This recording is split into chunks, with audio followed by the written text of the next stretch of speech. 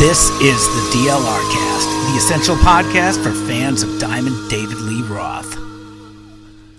All right, welcome once again. We are back here at the DLR Cast, the podcast by and for fans of David Lee Roth by two fans, but not fanboys of Diamond Dave. I'm Steve, along with, as always, my good friend, Darren Palchowitz. Darren, how are you?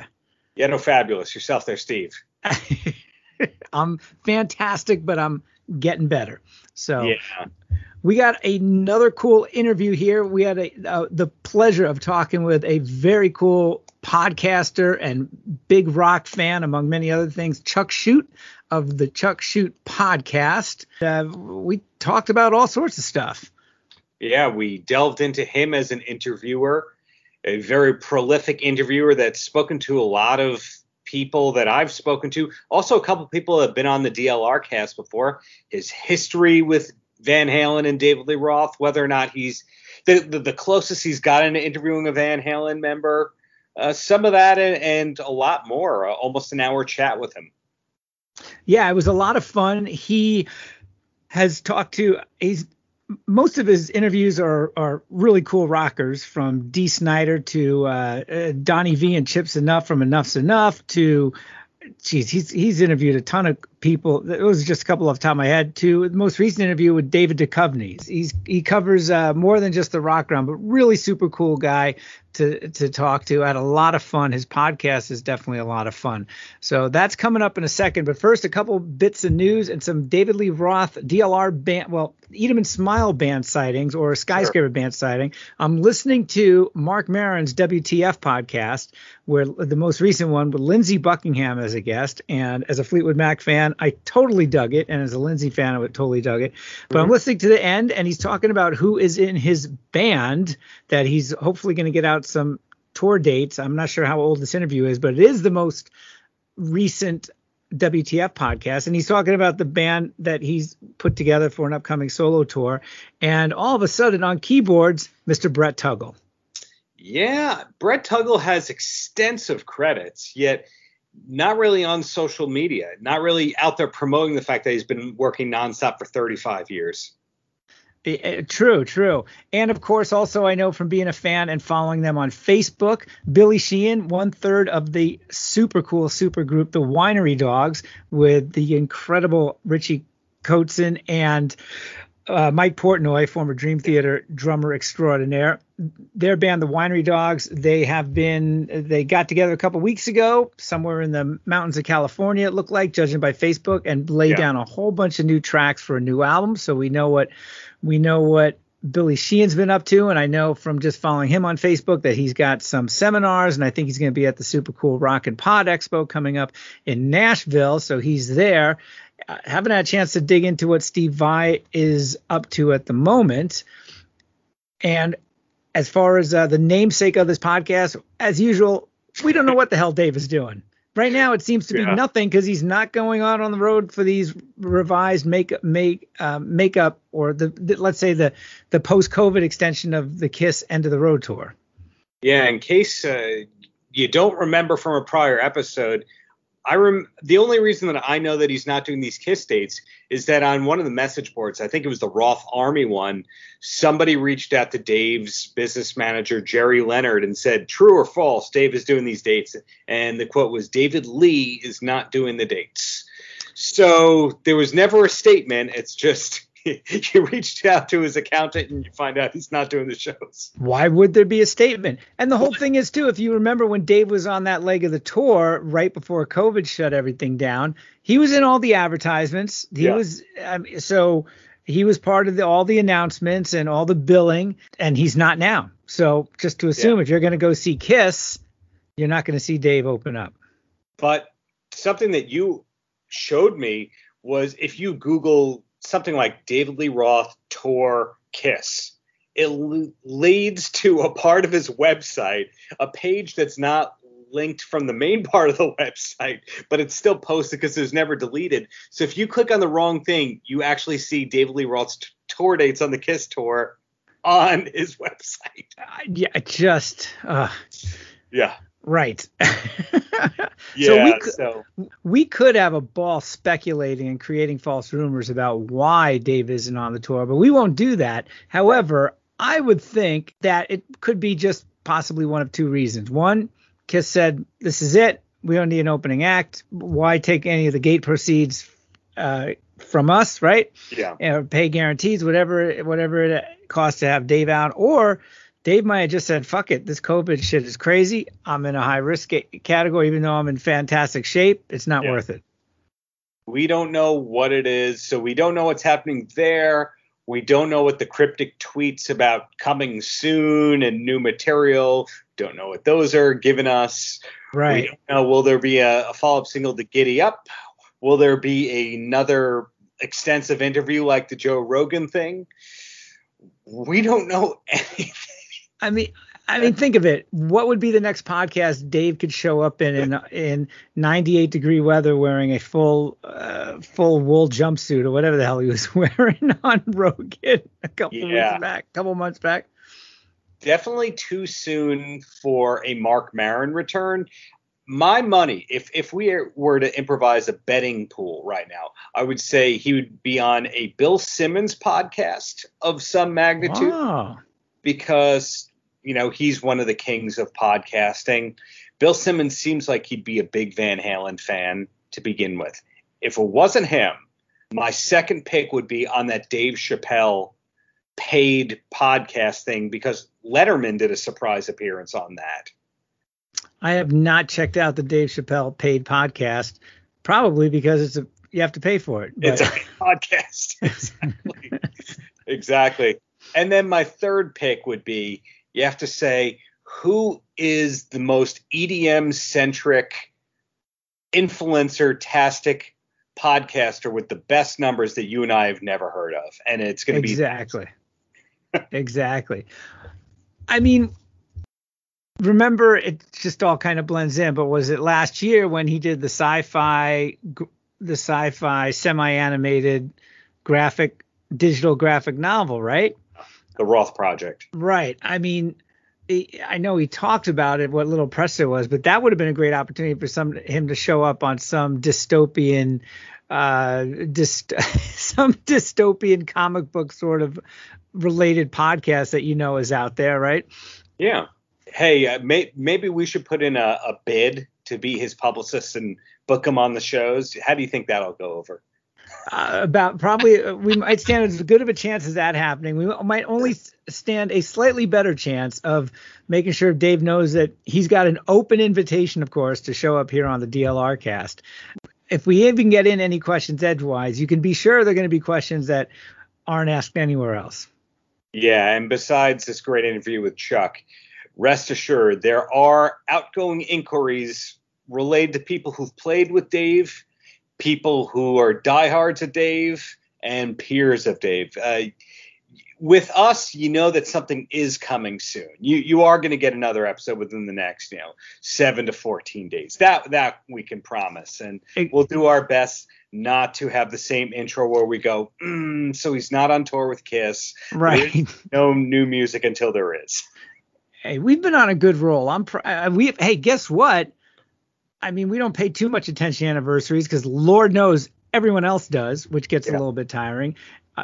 But, and no offense on anybody else, it's always a good news point, I guess. But we just passed an anniversary, a year's worth of doing this show. Yeah. So happy anniversary there. There you go. Yeah, they said it would never let. Well, no one said it like that. But I gave about 30 seconds thought of trying to put together a very special anniversary best of episode, but after a year is kind of pretentious. It is the summertime, and that would take up too much freaking time. I mean, I'm rudimentary at best at this stuff. I think you're a lot better than you are declaring yourself to be, but whatever it is still fun doing the show. The feedback we get is tremendous. An interview like Frank Meyer, that only happened because listeners of our show said, hey, you should talk to Frank Meyer. And those turned out to be some of our best episodes yet. So, hey, without you folks listening, there is no DLR cast, arguably. Absolutely. And we got a fun interview upcoming right after this with Chuck Shute of the Chuck Shute podcast. And we should mention too, if you've got tips or info or Dave sightings or know somebody cool that would want to be on the podcast, reach out to us at the dlrcast@outlook.com. And if you don't, we're just going to have to do that special episode about Sonrisa Salvaje. So that's your incentive to keep giving us good leads and content. Next up, a very special episode. And then after that, you know what's coming next? The Steve talks about your filthy little mouth for 4 hours episode and the no big ting.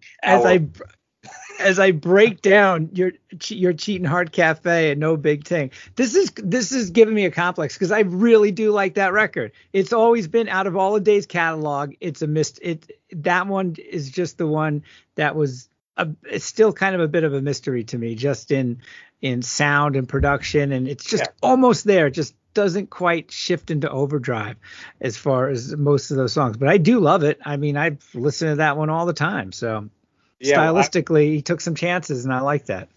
I was taking a ride back from Manhattan, had the headphones on. Big Train came on when I had everything on random. Went, you know what? That's a great song. Wait, that's on your filthy little. Yeah.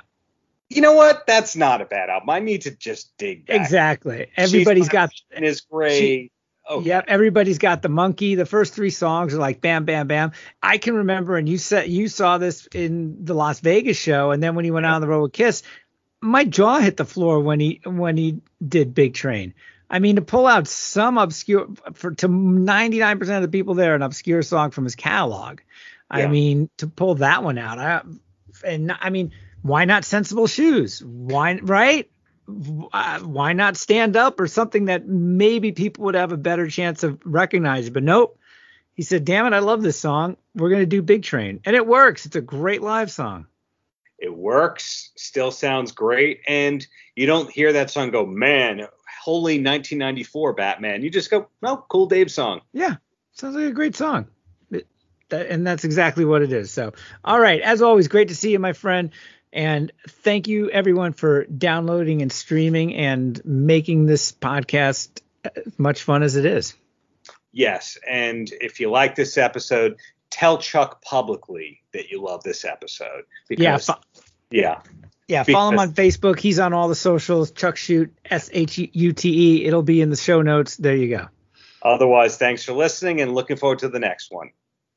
Steve and I are joined by a great interviewer, somebody I've been listening to for a long time. Well, thank you. His name is Chuck. Chuck, yes. How are you doing today? I'm doing amazing. Yeah, I just had a great interview yesterday, and I'm loving life right now. So it's a compliment that you listen. I listened to a few of your shows as well, and I liked what I heard. Well, thank you. You're one of those people that if I were to look through all the episodes of your podcast and the dates, then we'd be like, oh, okay, Chuck and I spoke with that person that day. And that day, and that day, I look through it and I go, okay, well, that's Wendy's client. That's Amanda's client. I got to do that. Oh, that's funny. Where you when they do these PR blitzes and then you're just like, it's like a cattle call sometimes. And so then you try to stand out and you're like, well, how do I stand out? This guy's doing like 20 interviews a day. Why is mine going to be better? Yeah, so I look through it and I say, oh, Stephen Piercy. Okay, Chuck is also speaking with him. Okay, Tony Harnell. Chuck is also speaking with him and all that. So a thing that makes you different, though, is while I just named some people that are synonymous with the 80s and early 90s music scene, in your case, you also speak with athletes. You also speak with comics. You're all over the place. Do you also have the wrestling gene, or is that where you draw the line? You're not a wrestling guy. I was never a big wrestling guy. I mean, I'll be honest, there's a couple that I've reached out to just because I think they're interesting people that have kind of had forays into other fields as well. But sure. My brother was really into wrestling. So, I heard him talk about, he was really into, like, when the Stone Cold Steve Austin era was going on, he was really into it then. So I remember seeing stuff back then and learning through him. And I definitely watched some of it. But yeah, the thing that annoyed me about that era, and then probably now too, is there was so much drama and talk. And not just, the elbow drops and the actual wrestling. Darren and I joke around a lot that there's, and this is no secret, but there's always this incredible crossover to, between wrestling and rock and roll. And I always say we're the DLR cast. We're huge fans of David Lee Roth. It all started for me with wrestling, really, because I saw guys in great shape flying through the air in tie-dye tights and stuff when I was a kid. And then I hit high school and here's David Lee Roth, right? And I'm just getting into music coming out of wrestling. And there's this connection in my head. Yeah. I mean, God forbid, had I gotten in, if there was jam bands that were really big in the late to mid 80s. I don't have the early to mid 80s. I don't have the attention span anyway. But if I saw a bunch of guys staring at their shoes dressed in denim, we wouldn't be here today. So, yeah, they were characters. They were larger than life, just like David Lee Roth. I mean, exactly. And just that voice like this, just really like it draws your attention for sure. And same with Kiss and a lot of those bands and the glam bands. Oh yeah. Kind of that evolution as you get older, right? You start with cartoons, then it was wrestling. For me, some people say it was cartoons and wrestling, just, late 70s, early 80s, the same time rock and roll was just totally blowing up, especially in metal. I know you have a lot of great interviews on your podcast with a lot of different metal guys. See John Karabi, who I absolutely love. Yes. Some other there. So to me, it was just this great, I keep saying evolution, but it kind of is all interconnected there. The big colors, the big sound, the big rock. It's entertainment. Yeah, it's entertaining for sure. Smarter, always smarter than people think, than, than the kind of just the mainstream people think. There's just, it's not a bunch of dummies on stage or in the ring, so to speak. Have you ever seen that movie? I'm sure you guys saw The Wrestler with Mickey Rourke. Oh, that's a great movie. I saw it for the 5th time, like about 3 weeks ago. Just, got nothing going on one night. I'm like, just popped in my head, like, oh yeah. And I'm always reminded because there's that scene where they're dancing around and round. And, his ring music was, oh God, I can't remember what it was. The whole soundtrack is amazing. Yeah. Oh, it's fantastic. Yeah. And so it's scored by Slash, which, keeps it all on the big. It was? Oh, I don't think I knew that. Now, Bruce Springsteen did the closing credits theme song, but I'm pretty darn sure that the guitar stuff, the Spanish guitar, acoustic kind of stuff, was Slash in The Wrestler. So you never know who has that wrestling overlap and who doesn't. I remember when David Lee Roth was on the Stone Cold Steve Austin podcast 4 or 5 years ago. Roth does not fanboy out at anybody, but he made it apparent that he knew who Steve Austin was and that he was a fan.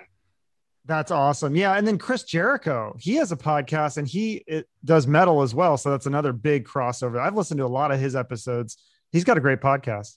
Oh, he does. Yeah. He's brought up bands that I thought I may have been the only person. Well, no, you're not the only person, but these Canadian bands, different people. I'm like, oh God, yeah, I love Kick-Axe. I loved Helix. So whoever, because he's Canadian, and he would mention these shows that he went to go see. And I'm like, man, that never came to the States. I wish I saw it, Good point.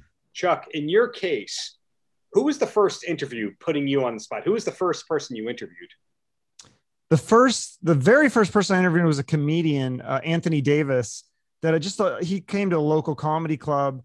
And I had interviewed a couple other comedians on another show I did. And I was branching out and I was like, I'm going to start doing more, just interview show. And so that was the first one where I was like, I don't think this is good for my other show. This will be good for just an in-depth interview. And I don't think he had done a lot of interviews. And I think he kind of started off, just like, as my girlfriend says, like, I think he was kind of maybe almost like annoyed, like, here. And then like, he saw that I was serious and I had done research and I had, really prepped for this. And then he's like, wow, okay, this guy like is really trying to do a good interview. And so I think I won him over in the end of the interview. And then my second one after that was Marcus Scott, from the drummer of Trickster. And that was a bigger one. That was I was more intimidated and scared. I'm like, this guy's like a rock star. He's toured with Kiss and Scorpions and stuff. And he's, and so that was a little more scary.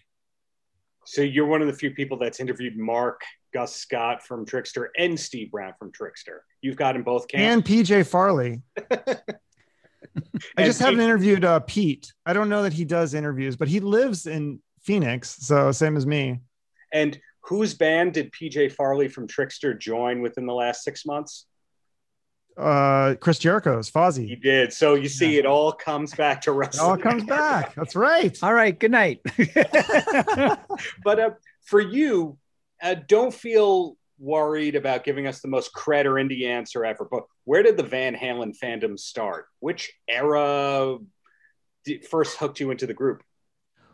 Yeah. So, I mean, when I was a kid, obviously I grew up and probably heard the songs on the radio and just, Jump and all those kinds of things. But I didn't really get into rock until about 92. And so then I kind of went backwards. I feel like, I think I might've, maybe can we swear on this? Yeah, sure. Yeah. The Fuck album. So there are four unlawful carnal knowledge. I think that might've been one of the first ones that I got into with Van Halen. And then I kind of went backwards. And then I started getting into all this like 80s rock stuff after 92. And I was growing up in Seattle, by the way. So grunge, all my friends were into grunge. And I'm like doing these deep dives into the 80s rock with Trickster and Danger and all this stuff. But I remember getting the first like Van Halen 1. That was my first Roth album that I listened to. And even Eruption back in the 90s, it still blew. I was like, what the hell is this? Like, this is crazy. Even at that point where, that had kind of been copied so much since then, but it still blows me away. Even to this day, that guitar work is insane. That whole album is great. And then if you obviously watch David Lee Roth and the whole band perform, how amazing they, energetic, again, like the wrestling, just so into the show and so entertaining. Yeah. So that's where it started. And then what's, as an interviewer, the closest that you ever got to a Van Halen member or like a 1 degree removed thing? Like, for example, do you have a Gary Cherone interview credit? I do not. No. I mean, I would say, I've definitely had people that a lot of people on will tell me Van Halen stories. Like I remember Dave Fortman from Ugly Kid Joe. They toured with Van Halen. He's like, yeah, it was so weird. Like I go into the dressing room and Eddie Van Halen would be like playing songs on his guitar and his tighty whities. I was just like, what? That is just such a weird image.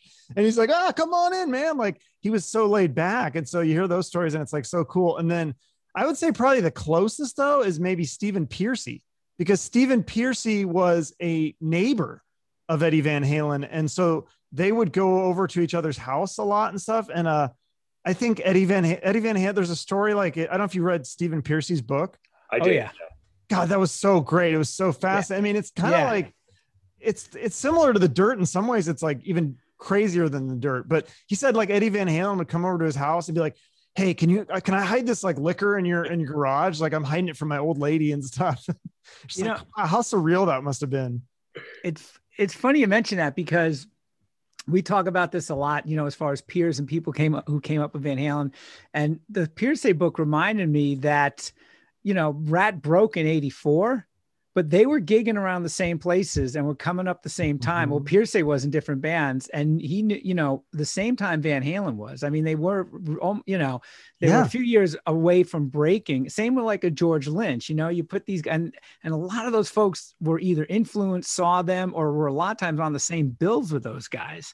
And it's just, I don't think a lot of people really know that until you start reading these sorts of books. I mean, it was a good reminder for me with Pearcy. It was like, oh yeah, my God, the liquor thing, and partying with Roth and all that stuff. I think his first introduction, he met Roth before Van Halen. He was more interested in Van Halen because Stephen Pearcy, I know he's a singer rap, but I guess he started out as a guitar player. Yeah. And so he wanted to meet Van Halen and then Eddie, and then he met Roth first. And I think they smoked a joint together or something. Like that's kind of a cool story. Yeah. So Pearcy was around much before. He's not an 80s guy. That's what I'm trying to say. People peg Rat as an 80s band, but he started in the 70s. And of course, Rat did have success into the early 90s. And you can argue if a band is still touring the world, they're still successful. So he's one of those long-term guys. But George Lynch especially, I mean, not everybody realizes that George Lynch closely had he was close to being Ozzy's guitarist twice. I think that's talked about in that new book, Nothing But a Good Time. Oh, he was like the runner-up against Randy Rhoads the first time. Then he was the runner-up against Jake, or was he the runner-up against Brad Gillis? I think it's crazy that I had Mark Torian from the Bullet Boys on, the singer of the Bullet Boys, but he was actually Ozzy's guitar player for like a week or something crazy like that. That's a weird one too. And Mark Torian and the Bullet Boys were produced by Ted Templeman, who did the first, 6 Van Halen albums. So it's just this orbit of people that even if you can't get a member of Van Halen in an interview, you could still get 1 degree removed and still they know everything that was going on. Oh yeah, for sure. I feel like I could probably get Michael Anthony at some point. I think that I've seen him do other shows that I'm like, I think I'm as good as this show that he's doing. So, you just kind of have that thought that this is a possibility at some point in a few years, maybe. Oh, not a few years. You Months? get over to that hot sauce company right now, and you talk to Mikey, and then you tell us everything that you spoke about with. No, Have you interviewed him? I have not interviewed him. I was supposed to interview Hagar a few times. I would say usually I don't come public with this kind of stuff, but I think I've been through 6 different publicists with Sammy Hagar of, yeah. You're going to talk to Sammy. We're going to make it happen. You're going to hear from us next week. And then it doesn't. I'm going to say there was 2 different tequila publicists, like a restaurant publicist. Oh my God. A personal publicist. So, some of these people you really do have to chase down and then calendar it for 3 months later and again and again and again. Gary Sharon, it's surprising for somebody who's been as successful as him, how open and willing he is to do interviews. Like, he doesn't seem like he's that burned or afraid of doing interviews. Yeah, no, it's funny. So talking about Sammy, like you're talking about the Sammy Hagar and the connections. This is a funny story. So I was in Reno, like, God, this had to have been like 12 years ago or something. And we go to his Cabo Wabo cantina. Mm-hmm. And so I jokingly asked the waitress, I'm like, oh, is Sammy working today? I'd love to chat with him. And they're like, no, but his son is here. Let me go get him. And I was like, oh no, I was just kidding. Like, what? Like, and his son comes out, Aaron Hagar. Yeah. And I don't know if you've ever talked with him or had any interactions, but man, he is a great storyteller. And we talked to him for like hours. He bought us all these shots and we closed down the restaurant with him. He was just telling us all these stories. And he's such an interesting guy because he doesn't drink at all. He like went the opposite, right? Like you rebel against your parents. So he's like he doesn't do any drugs or any booze, but a really interesting guy, interesting storyteller. I don't know. I never interviewed him, but there was an episode on Sammy's travel show on Access TV. I forget, Steve, do you remember what it was called? Sammy's show? It was like Sammy's travel. Yes, I saw that. Rock and roll road trip or something on like Access that. Or something. Yeah, I remember he brought Sammy did a thing from Reno or Lake Tahoe, wherever he was, and he brought his son there. Mm-hmm. And it's like, that's his son? He looks younger than his son. but yeah, because I think he probably dyes his hair and stuff, and his son just is like, I'm going gray, fuck it. Yeah, and he seemed like a really nice guy. And I read Sammy's book. I know you did too, Steve. But I forgot about that first son. I'm used to hearing about the son from the second marriage who has a band who was supposed to open for Sammy's tour like 2 summers ago. I was going to say what the Sammy thing. You guys just reminded me because I forgot about Aaron Hagar, because I know one of the many stories. This just came up because it was yet another Van Halen reunion anniversary. I think it was, right? 2004. You saw on a lot of website stuff. And I know one of the things when they broke up and they wanted to do more work or something, Sammy was like, hey, I just got I have a new baby, and it's like, wait a minute. Oh, well, hold, I mean, Sammy to me is like preternaturally young almost, right? But he's been kicking around forever too. The closest I can come to the story that you just had, Chuck, was I was on this press trip in Cabo. And when you do these press trips, or at least pre-COVID, like they fly you out to a resort. Sometimes the city does, sometimes the resort does. And you have to have all these group meals. So if you're in a group of 10 to 15 people, you're inevitably going to sit with everybody at some point. And your small talk game has to be super good. Or if you offend somebody at that first meal, the rest of that trip is awkward.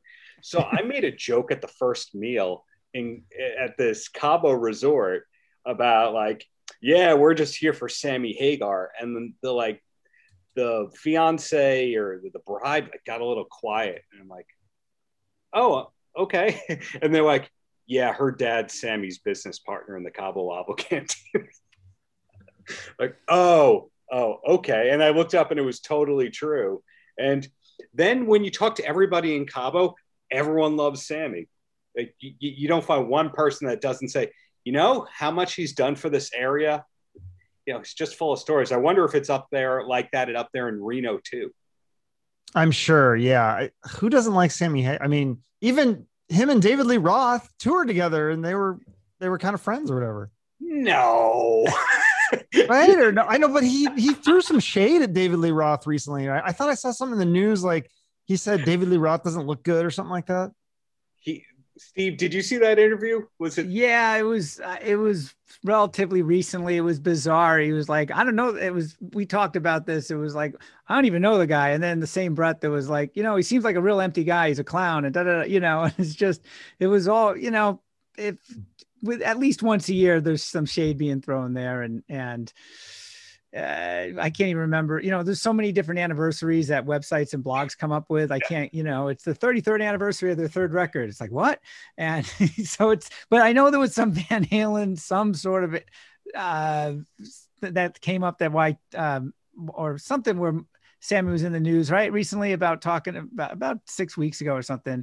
There was a big quote about Dave that went everywhere. And clearly it didn't register fully with me, but my brain is kind of full anyway. But the dream was when I remember seeing that tour and all the announcements, like, holy shit, they're doing a press conference together, right? Because there again, that was kind of like wrestling, right? You had the two guys, who were feuding for years. And then all of a sudden they come together. And yet it was, Dave was pretty infamous for never coming out of his bus on that thing. Sammy would have been happy. Hey, come up on stage, and Michael was in his band. Yeah. And he never, as much as we love Dave, it's like, to me, it was always like, dude, come on, that would have been fucking great. I just go back and forth. They never sang together on. I know right, exactly. It was. So there was never like a duet at the end or something crazy like that. And you know what? If you work it out, it didn't have to be a Van Halen song. I don't know if I'd want them trading vocals on like Panama or Pound Cake or something, but a cool cover song that they both probably did back in the day, with the sad passing of Dusty Hill, ZZ Top's bassist. I saw the other day, a YouTube link of and the audio of it of Van Halen back in the day doing LaGrange. Yeah. And that would have been cool. It's killer. Go find it on YouTube. And just to hear Eddie's riffs in that opening, just perfect, just fantastic. And that, I guarantee you, Sammy sometime coming up probably did way back when that, those bands not only crossed paths back when, but Sammy was in Montrose. I guarantee you they could have gone, hey, you covered that, so did I. You know what I mean? It could have been a cool meeting of great rockers, but alas, it never happened and never will happen. I think Sammy is a Billy Gibbons guy. They're in that 1 Degree from Matt Sorum world. Yes. Yeah, Kings of Chaos. Yeah, Matt plays with Billy on his solo tours, his last album and stuff, his solo album. Yeah, I think that's all there. But in the case of Sammy, that Rock and Roll Road Trip show had a lot of gigs where it's just Sammy bringing people on stage and doing duets with them. We saw Vince Neil once or twice. He brought up to do Girls with Vince Neil. He brought up Kevin Cronin from REO Speedwagon. And I think he was trying to get Eddie money, but Eddie was sick at the time, so he couldn't do that. But Sammy's no stranger of, hey, come on up here, I'll share the stage. So if anyone could guide Roth through it, it would be Sammy. Yeah, no, that's, I think, so my brother, his wife's sister is married to the singer of Train. And so I see him occasionally. Wow. Yeah. And I think he did the same thing I think I saw a thing with Pat Monahan and Sammy Hagar, and they got up and sang something together. So yeah, he's a really good singer too. Could do old school Led Zeppelin. Amazing. Yeah. There was something on YouTube about that's right. Right. And it's a couple months ago, and I was like, whoa, that guy's got some pipes. I had no idea that they did it. There was a YouTube cover, Zeppelin cover out there. That was, they did a whole album of I think the Led Zeppelin 2, and it's like spot on. Yeah, well, hey, Jason Bonham was his drummer on and off the last 20 years, so I guess he had to have been a Zeppelin fan to begin with. Of course, Jason being a great drummer, but let's shift it back to Chuck here. Okay. So Chuck, you just lost all your viewers. Shit. Great interviewer yet again. Please listen to Chuck stuff. Please, et cetera. Shill. How much research do you have to do versus how much do you actually know outright? That I can't tell. That is a great question. Yeah, I like, you look at a guy. I was just thinking about this today because I was thinking about Eddie Trunk, and I was thinking about how like he just knows all that shit. Like he that's what he studies for years and decades. And then he worked in the record business.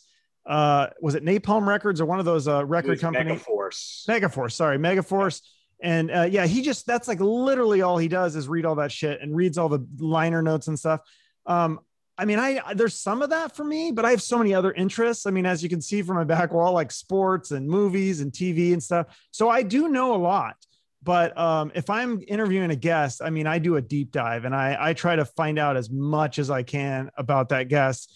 And especially if I can find more obscure things that people don't already know about or isn't like talked about a lot, I think that's more interesting. And then I just try to take the most interesting things. Like if I'm kind of shocked about it, then I know that my audience is, because I know I have a general idea about most of the people I interview at least.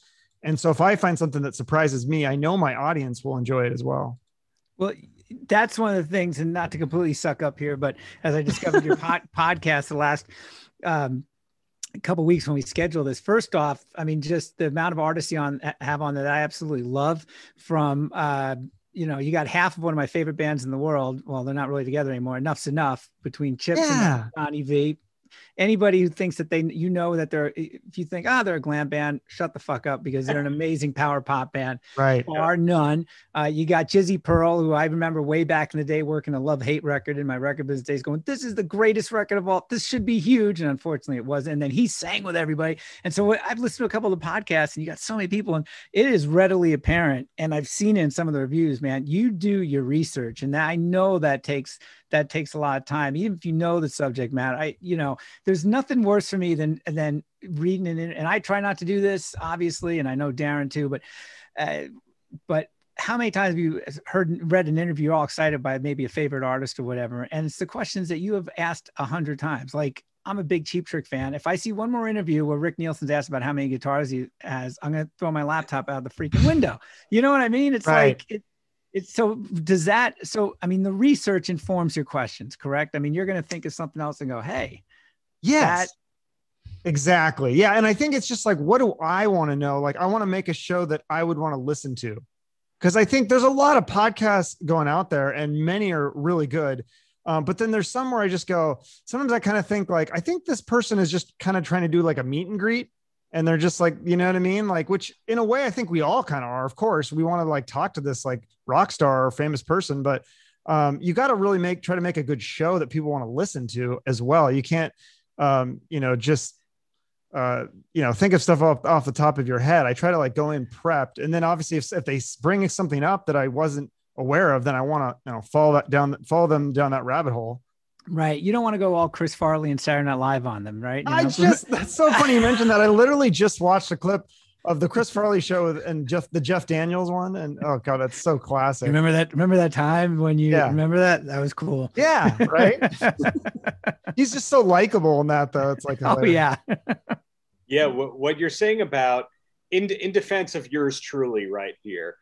Sometimes you do have to appease the publicist, ask a couple of the generic questions, like they feed you those questions, or you have to ask about the new album. And then after you get that 4 or 5 minutes out of the way, then you go to ask them about the Spanish version of Eat 'em and Smile, or whatever the equivalent is. I like to work some of that stuff in. So for example, if you're talking to Rick Nielsen from Cheap Trick, you ask him about being in the scene in the Fat Boys movie Disorderlies. You try and work that in there and hope you don't get hung up on. Yeah. Some strange left field thing like that, right? Yeah. Or like, but something that's like, that's interesting, because he probably hasn't been in a lot of movies. So that's definitely, something that, and people love movies. So I think I didn't know that. I don't know if I've even seen that movie. Have you ever seen that scene, Steve? Oh God. Yeah. In fact, on kind of a related thing, it's amazing what comes up on YouTube, right? But today something popped up, and because the YouTube algorithms, like, this guy looks up a lot of Cheap Trick stuff and glam stuff and whatever, with the occasional, wrestling sidebar or some weird Rodney Dangerfield clip. And I won't even go down my YouTube watching rabbit hole. But what popped up was, do you remember the Drew Carey show when they were going to have a band? And in one scene, they're auditioning guitar players, and it starts with Slash, Dave Mustaine of Megadeth, Joey Ramone, Rick Nielsen, Johnny Lang is up there. Like, Johnny, we just wanted you to come over here to mow the lawn. He's like, And so they all play like a little riff. It's like, no, you're too, and Dave Mustaine like just throws all these riffs like, hey, you don't have to be nervous. Slow down, man. Right. And that's the final, I haven't seen that clip. That's just amazing. Look up Drew Carey guitar. Well, I don't even know. It somehow popped up. And then the one they pick is the last guy is Joe Walsh. and they're like, you got the gig. And it's just, I love seeing whenever you see, we always joke about this, like they're just like us, rock stars in different settings, right? It's kind of cool. And I would imagine asking about them might be the last thing they expect. Asking about those weird offstage sort of things might be the last thing they would expect. Yeah. If I ever speak to Slash, I'm going to think about what are the most obscure things that he played on. I know the actor that played Malachi in Children of the Corn, Courtney Gaines, he and Matt Sorum played on some demo because of a friendship, a family friendship kind of thing. And so you have to imagine if he did that for that, there has to be a lot of, hey, Slash, would you play on this? And it didn't get it added into All Music Guide or Wikipedia. So I think sometimes you need that YouTube wormhole to find stuff. Like Chuck, we've talked about in recent weeks, more and more David Lee Roth stuff pops up, like him with the college marching band. When was that, Steve? Was that like 85? Yeah, like it's 84, 84. I think he was still in Van Halen, right? Maybe 84, 85, somewhere on there. And he popped up in like the Midwest somewhere. Was the University of Kansas or something like that? With like the college marching band, this packed stadium. And it's just like, what the hell? I had no idea. Well, didn't he do an album with John 5 that was never released? Yes, he did. As a matter of fact, yeah, that's where two of the most recent songs that just popped up out of nowhere. That Sunset Bar and Grill song that was kind of a tribute to Eddie, even though it was written ages before, that he put on the website after Eddie died. Yeah, and it was on Spotify and everything else. And then this most recent, was it Giddy Up? I think it was called. Yeah, and it sounds very. It's not a rock. It's not a hard rock record, but that's been in the can for a long time. And of course, it's always a mystery as far as what he's going to do next. I mean, the time of this podcast comes out, Dave might not do anything, might put up 3 pieces of artwork or this album. Who the hell knows? I mean, is there any other artist you can really say that about? I'm putting you both on the spot here. We know, okay, it's another calendar year. We're going to get another Cheap Trick studio album. We know certain artists, this is what they're going to do. And is there any artist besides Dave in the classic rock realm that you don't know what they're going to do next or when they're going to do it? That's tough. That's probably tough to come up with because everybody else has got publicists galore and kind of, there's some sort of ramp up. There's a lead in, right? There's a single before an album. There's all of a sudden a bunch of interviews, all of a sudden, all around. I mean, whether somebody's written a book or there's a new barbecue sauce or whatever, even if it's non-musical stuff.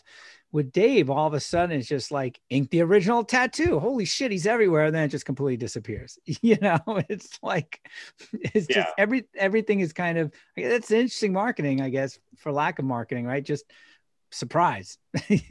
Yeah, I'm curious about Guns N' Roses. If there you go. That camp is so quiet. I mean, you hear that they're working on music I've been hearing that for years. And that the other band before they reunited, the old band had heard, things that Axl was playing with them and they were blown away. Like he just would, play some crazy thing on the piano and they're like, oh my God. And it's just something I'm working on fiddling with or whatever. And so I'm sure there's music that Axl has written, but when and if it will ever get released, I mean, that's a total mystery.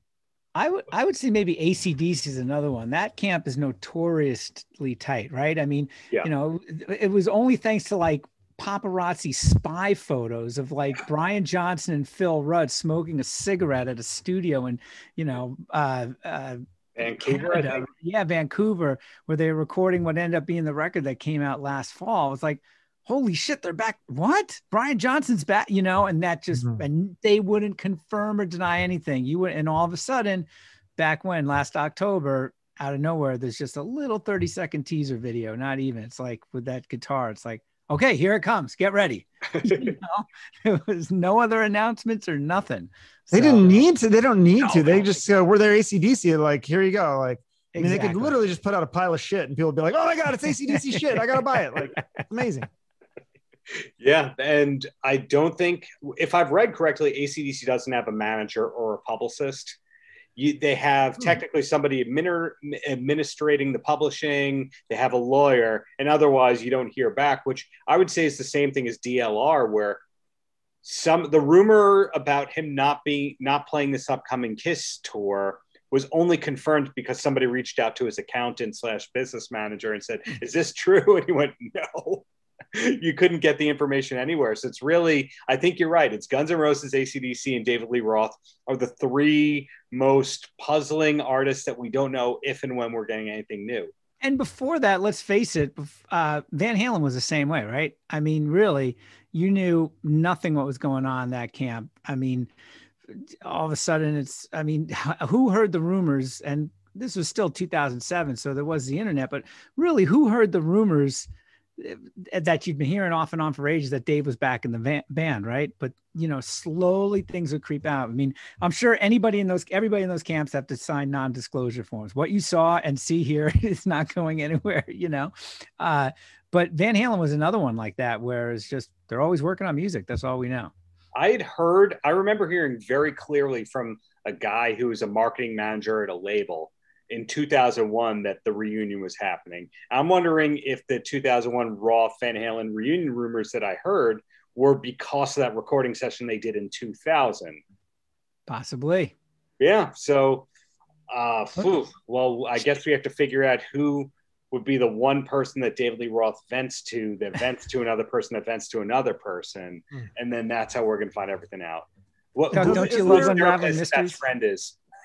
Isn't their music still recorded with Roth and Van Halen that's in the vault somewhere? Yes. I mean, there's a book that's coming out very soon, I think, through Permuted Press. I was telling you about this off air, Steve. It's called, I think, Fire in the Canyon. We're going to hopefully have the author on very soon. And he had access to 5150 in the 2000s for the last tour with Sammy, that era. And then I think the beginning of the reunion with Roth. And there were some photos of the master tapes on the walls, and we've always been hearing they don't know what's in the vaults, and everything is clearly tape labeled on these things. So I don't know if we'll be able to figure out more spoilers from that, but it really does look like everything was cataloged. They're just playing a little coy. That'd be interesting if they had done anything before he left for the 5150, like with Roth. That would be kind of cool to hear that. Aren't you of the belief, Steve, that before he left Van Halen, that even most of the songs in 1984 were written before the first album record deal was signed? Well, so much of their output on that first 6 albums were from those original, even bits and pieces here. I mean, I'm sure we'll easily be corrected, but I think, Panama was written for, was relatively new, not from that original, those legendary demos. Wait, possibly. So, the more keyboard stuff, Jump, which, Eddie started noodling with keyboards in like 83 or whatever, 82, and was, wrote new music, was real inspired new music because of that. I mean, what we saw with Different Kind of Truth is half that album was some stuff that was repurposed, kind of reimagined, if you will. Dave gets involved in it, and was a lot of that stuff was made brand new again, even though some of that stuff went back 10, 15 years at least. At least. So let's shift it back to Chuck here. Chuck. Okay. Are you allowed to talk about what interviews or what's next for you? Or are you all under NDAs as a big time podcast?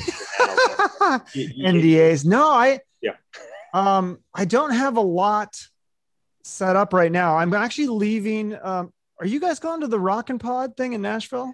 I wish. Every year it's like right when I'm out of town on vacation. It's that thing has really grown. Chris Cisnak and Aaron Camaro, right? I think started that a couple of years ago. Those guys, I love their podcast. Those guys are great guys. And that thing has just grown, man. This year it's I don't think they didn't do it last year, I don't think, because of COVID. But, right. Yeah. I was going to go last year. So it's like, it's a year in the making for me. I was really excited last year. I was thinking about going. And then this year I was like, I gotta go. And I just wasn't sure about planes. So I'm like, I'm just going to drive.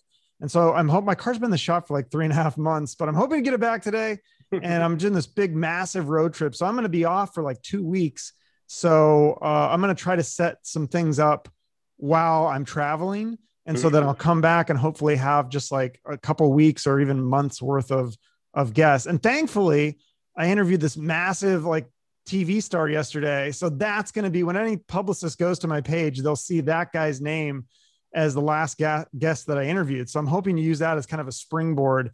And I find that so ironic that was like one of the easiest guests I've ever gotten, believe it or not. Like I just, somebody reached out. I saw that he was on another friend's podcast and I said, that's awesome. And that guy messaged me and said, here you go, send him an email. And so I did. And they got back to me like a week later and said, can you do this date? And I had 3 interviews this week and I was like, yes, I can. I'll squeeze it on the same day. And I made it work. And so, yeah, it's just funny that like David Duchovny will do my show, but like there's so many these, more even obscure hairband musicians that totally blow me off. And so I find that funny. Yeah. So I had the pleasure of interviewing Mr. Duchovny early into the pandemic. I think it's the same publicist, initials ET. Yes. Okay. Yeah. She's great. Yeah. And really nice. Really nice. And then Duchovny's so pleasant. As long as you talk music. I don't think you veer into the acting, then it changes. But I started off with the acting actually, and then I veered into the music. And he was pleasant the whole time. He just seemed really, because I was really nervous. I'm like, oh, I hope I don't piss him off. And it was one of the easiest interviews I ever did, because you see why he's such a big star, because he's so likable and he's so charismatic and so funny. And he's the only one out of 160 some interviews. He's the only one that's like asking stuff about my wall, like one of the few that's like, oh, what do you got up there? Oh, you're interested in Muhammad Ali and Star Wars. I'm like, wow, he's like interested in me. I'm like, what? Like, I'm boring. Let's talk about you. He'd been to my town. He knew stuff, which is really incredible. And it's funny what you just said, which is one of the things that I find over and over and over again, which is somebody super famous like him would be like, yeah, sure, I'll do it. And then I can't think of how many times I've been promised Mark Slaughter and then had him pulled on me. Yeah, I haven't even been, I can't even get a response on that one. I've sent several emails, and there's a lot of that ilk that will, that I don't want to mention my name, but yeah, I mean, there's some that are, I mean, probably nobody knows who they are except me and, maybe a few hundred or 1,000 people, and they won't return my calls. What do you do? Yeah, you just take, you don't take no for an answer, and you follow up and you follow up. And that's how you wind up with a great podcast like yours. Now, are there any causes or things that we didn't plug that we should about you, Chuck? No, just if people could subscribe to my YouTube channel, that's what I'm really trying to push right now. I'm really trying to get 1,000 subscribers. I just hit the 500 mark, which may not seem like a lot to some people. I don't know. I mean, I started with like 10. So it's like, it's taken a while, but it's like, it's growing steady. I'm getting like 50 or 60 new subscribers every month, but I really want to get to that 1,000. Cause I think at 1,000, you can sort of monetize it. I mean, it's probably pennies, but it's something. So that's kind of my next goal, is to get 1,000 subscribers on YouTube. But if you want to listen on Spotify or Apple, or I'm on like literally all the podcast formats. So I'm going to validate what you just said.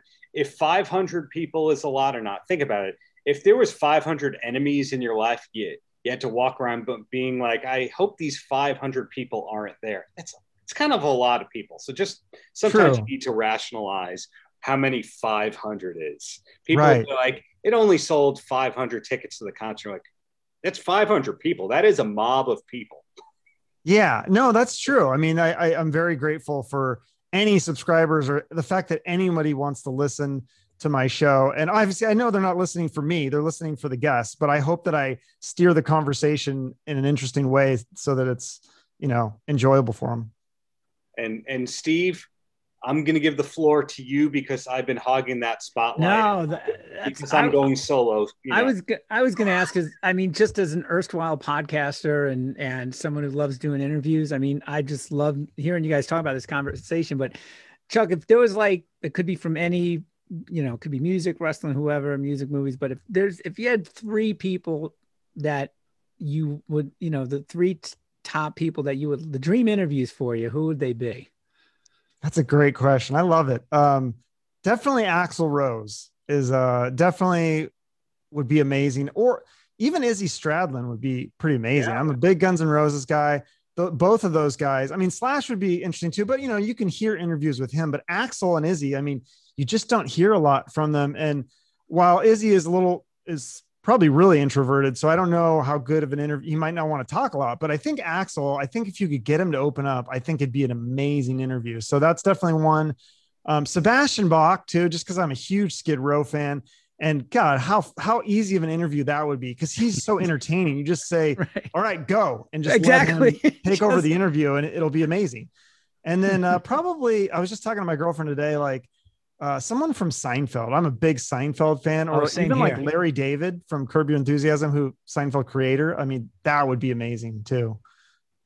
Well, Sebastian Bach is now doing press, so that one may not be hard to get in the very near future, because he's Slave to the Grind 30 tour. I'll forward you the press release. Okay. Yeah, I saw that there was a press release. I didn't know he was doing interviews, though. I think as long as you agree not to ask him when there'll be a classic reunion lineup of Skid Row, I think he'll talk to you. I mean, yeah, how do you not get his recent thoughts on that? But I guess if he's already answered that question 10 times, again, that's why I do the research, because like I knew with David Duchovny, don't ask him if he believes in aliens, because he's been asked that question a million times, and he's sick of it. Like I saw one interview where he just goes, I'm not going to answer that. He's like, I've answered that 500,000 times. And he's like, well, what was the answer? Yes or no? And he's like, it depends. Yeah. 90% of the time, those would be the questions I would not, I wouldn't ask on my own. It's like, because I know it's tiresome. You know what I mean? It's like, I'm tired of hearing the question, I am, and I'm interviewing. Right. Exactly. I love the Duchovny interviews he did in the early 2000s on Howard Stern. Those are just unbelievable. It's not just the how much money you do make kind of thing. You actually see Duchovny trying to get a planned dinner or hang out with Howard Stern, and Howard Stern just keep backing away from it. He's like, you would never hang out. No, Howard, I'm asking you to hang out. Well, I just got the vibe that David Duchovny, after speaking with him, he really defies all the things that you would think about a big star like him. He seems like a real person. And part of that has to be that he didn't make it until he was, say, 30, 35 years old. So I find that sometimes the people who made it a little later are just the greatest. But Steve, I stole the spotlight again. Back to you. No, I mean, was super curious. Well, I think we got 2 or 3 there, right? So yeah, there's another one, Howard Stern. I'd love to interview him. I'd even love to interview him off air. If I could have like 20 minutes to pick his brain about what he does and techniques and strategies and tips. Oh my God, I feel like that'd be so valuable. And then you'd have to ask him about loving enough's enough and then denying it years later, right? Yeah, well, does he deny it? He doesn't deny. He just raved about Donnie V just a few, but he makes fun of it too. He's like, yeah, Donnie V. He's like, what a great singer this guy is. Of course, now he's probably working in a fast food restaurant or something. Right. Like, I think that's just like his shtick. He's got to be silly and stuff. But no, I think he still loves it.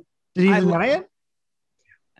I think that anything that Howard Stern did before 2008 has that never happened. And 2008 forward, Howard Stern loves Train and Maroon 5 more than anyone, it seems. Would that roughly coincide with him going to satellite radio? Part of the satellite radio, part of a lot of the people from the show being gone, like Artie Lang. Oh yeah. Well, also he's just older now. Like, yeah, I mean, I find myself enjoying old man music now. Like I love that kind of like jazz. And I mean, I still love the hair metal and stuff too. And even the heavier stuff. I'm still discovering. I just interviewed the guy from Exhorder, and I was like, how have I never heard of this band? They sound like Pantera, and people say Pantera ripped these guys off, but this band is amazing. So I didn't know them. Did you know them, Steve? Exhorder? No. Are you guys? Do you like Pantera at all?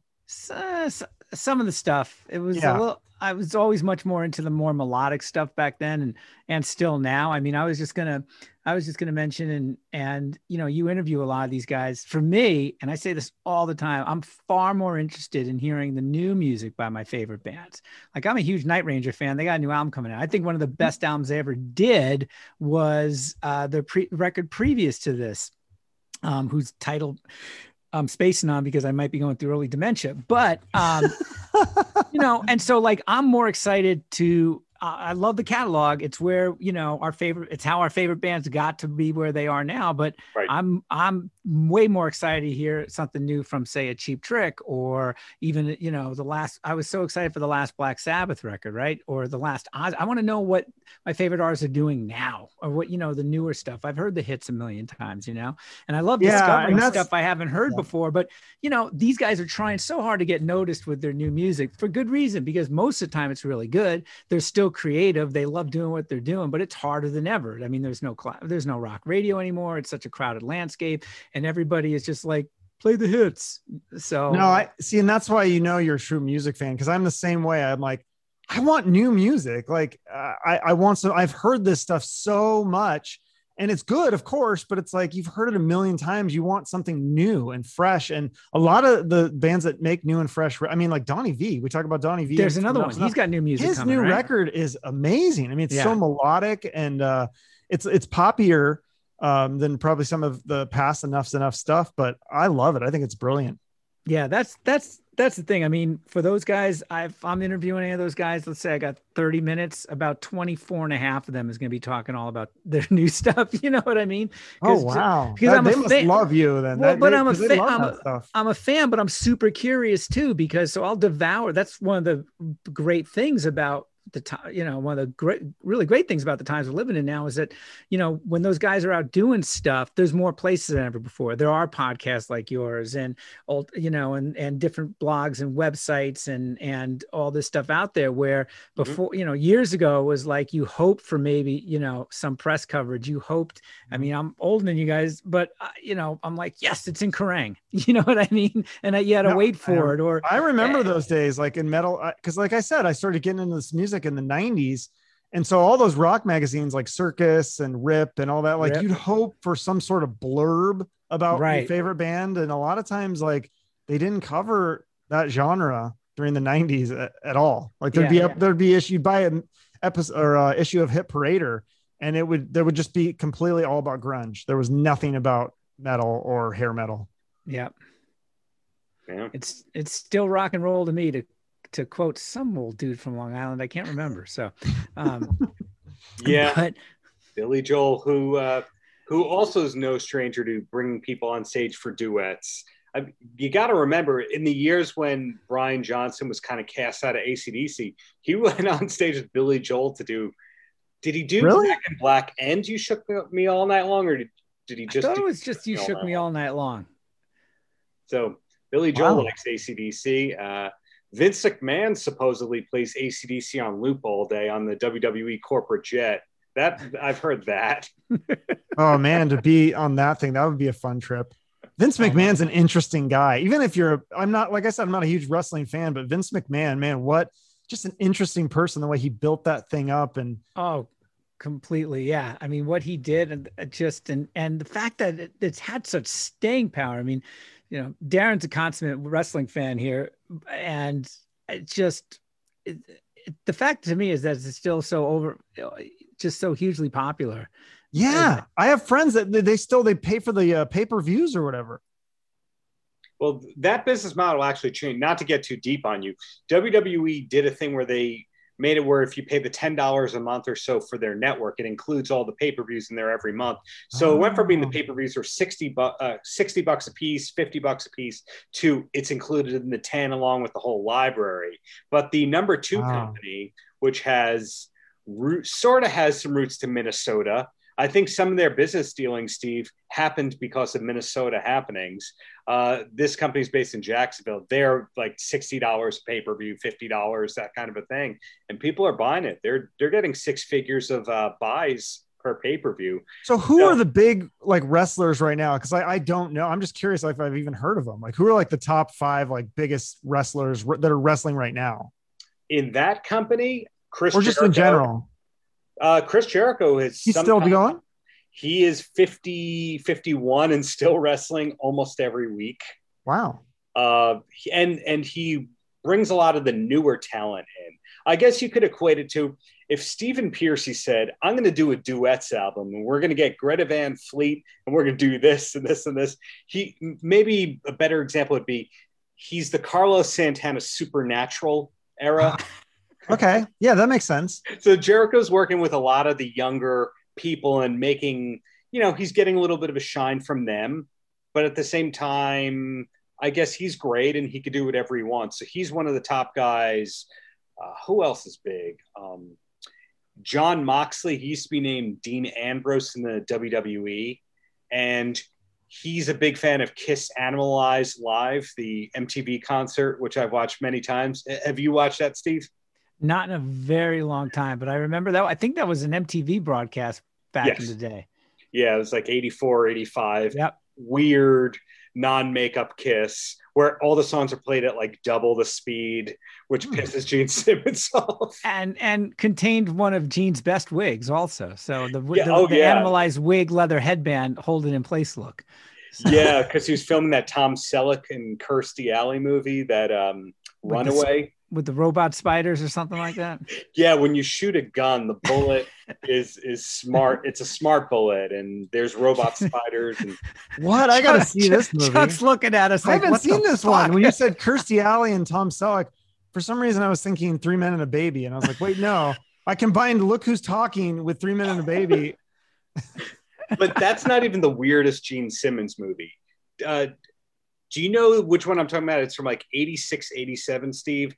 It stars John Stamos. I think young George Clooney is in it. Yeah, and he's a transvestite, right? Gene Simmons is okay, now you guys are just fucking with me. Is this no, real? No. He's kind of a multi-gender lounge singer bad guy that's trying to get with John Stamos romantically. It's called something like Dead or Alive or something like that. What do you think the pitch meeting was like for that movie? Okay, hear me out. When I think of a beautiful person that can encompass all genders and loves, it would be Gene Simmons. Yes, that's what it would Never Too Young to Die. And I found that by literally looking up Gene Simmons transvestite. And to go full circle, David Duchovny played a transvestite on Twin Peaks, one of his first roles ever. Damn. Did he? Yeah. Like 92. Really progressive. And how much of your interview did you spend asking him about that? Oh man, I couldn't hit on that. If I would have had like an hour, that might have made the cut. I mean, I had a list of questions a mile long, and I was like, all right, I just got to take the best ones and squeeze this into 25 minutes or whatever he gave me. I got to say, what I learned from talking to Duchovny, I figured this out early into the interview. He didn't start playing guitar until he was like 30 or 35. I think like 50, 54. 50. Wow. Oh, okay. Well, I remember hearing that he got the show creator of Californication to like pay for guitar lessons. Yep. Be good for I asked him about that. That was really smart. And then because I was like, he's like, yeah, old habits die hard, because I didn't want to pay for it. I'm like, but can't you afford it? Yeah. So genius. Well, that kind of gives hope that whoever our favorite actors are, they might pick up guitar in their 50s and make solo albums. So I guess that Dane Cook solo album will have to happen. Dane Cook. Whatever happened to him? I haven't seen him performing lately. I'm sure he's still touring and stuff, but he used to make all those movies. He did, I think his name was fresh in my mind because I was reading about Steel Panther last night. And one time I saw Steel Panther before they were a major label band, and they brought out Dane Cook on stage, and he did Smooth Up Inya, and I think he did Panama, and he was good. Really? Yeah. Wow. Or maybe did Running with the Devil, not Panama. Whatever it is, I didn't know he could sing or at least mimic. I didn't know that either. Yeah, I've seen Steel Panther like, I don't know, 30 or 40. I think my girlfriend's so sick of it. She's like, really? You have to see them again? Like every time we go to Vegas, they used to play at House of Blues on every Saturday. I think it used to be free, and then it was like $20, and then but yeah, I mean, every time you see them, it's like a different show. They play their originals, but especially in the earlier days, they do a lot of covers, and they'd like change the words up a little. It was so fun. Steve, did you ever see Steel Panther? No, never did. I mean, I've seen them on video and stuff like that, and they're obviously talented, really good. I know people are fans, and my whole thing is like, and I totally dig parody and totally dig all that stuff, but I've never been a big tribute band guy. I've never been cover band in a bar. Fine. I love cover versions anyway. If you're going to do something different, have fun with it. But, I'm going to go for the real thing, so. But it's the shtick between the guitar player and that's the singer. What I heard. Yeah. Yeah. It's almost like stand up. And like I said, every time it's different though. They don't do the same jokes. I don't know if they make it up or they run it by, they do a script before each show, but almost every time it's different and it's always hilarious. Yeah, agreed. One of my favorite live bands to see. Well, Chuck, you have been a delight. Do people even say delight anymore? Or is that just an Adam Carolla thing that's making fun of other hosts? I don't know, but I'll take it. Thank you. I'll take it as a compliment. Yeah. I love being a delight. You guys have been delightful as well. We aim to delight. Be sure to check out the Chuck Shute podcast because you will not be disappointed. There's something on there for everybody. I think there really is. So that's kind of the type of podcast I've always aspired to outside the DLR cast, and I've really loved because the odds are good. I'm going to be, even if I'm not sure who the person is, I'm going to find something interesting about that person through your interview, And that's the goal. Yeah. I appreciate it. The good thing is that, most of these guys I do know or know of. So I love I always loved your, I can't remember it now, your tagline. It was educate, inform, inspire, or something like that. Forgive me for mangling I just threw that up there because I was in some podcast group and somebody said like, what's the point of your podcast? And I was like, that's a good question. I was like, maybe I should think about that. And I was like, well, I think I try to educate people, inspire, and God, what is the third one? Inform. Now I'm drawing a blank.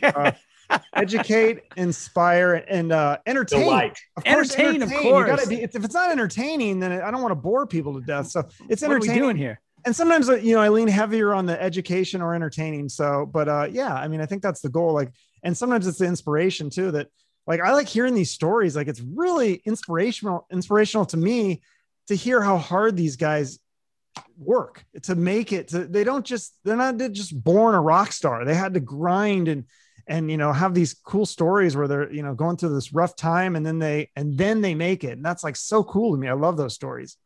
Right on. And so you're on all the podcast providers and we can find you on YouTube. You got a Facebook page. Yep. You're easy to find and easy. I'm even to on TikTok. I mean, that's how I really branched out. I don't post a lot on there, but I'm on there. You're everywhere. Yeah. Everywhere. I try to be. Can't top that. Chuck, we will look forward to your future interviews with CJ Snare and he blew me off, damn it. I sent him a message and he goes, "Oh, thanks for thinking of me. Hit me up on this date or something." And I go, "Okay." And I put it in my calendar, and I message him and then nothing. So I think he had some health issues though recently too. And so they're on tour. So, I mean, it happens. People get busy, but yeah, I think I'll get him on at some point. Whatever it is, we're listening. Thank you for your time and we'll keep checking in, right? Thank you. No sign off, Steve. What's that? No sign off. Nothing but educate, entertain, and inspire. There you go. There we did. We got it. The delight. Thank you. You guys have been delightful. Thanks, Chuck. Take care. All right. Bye-bye.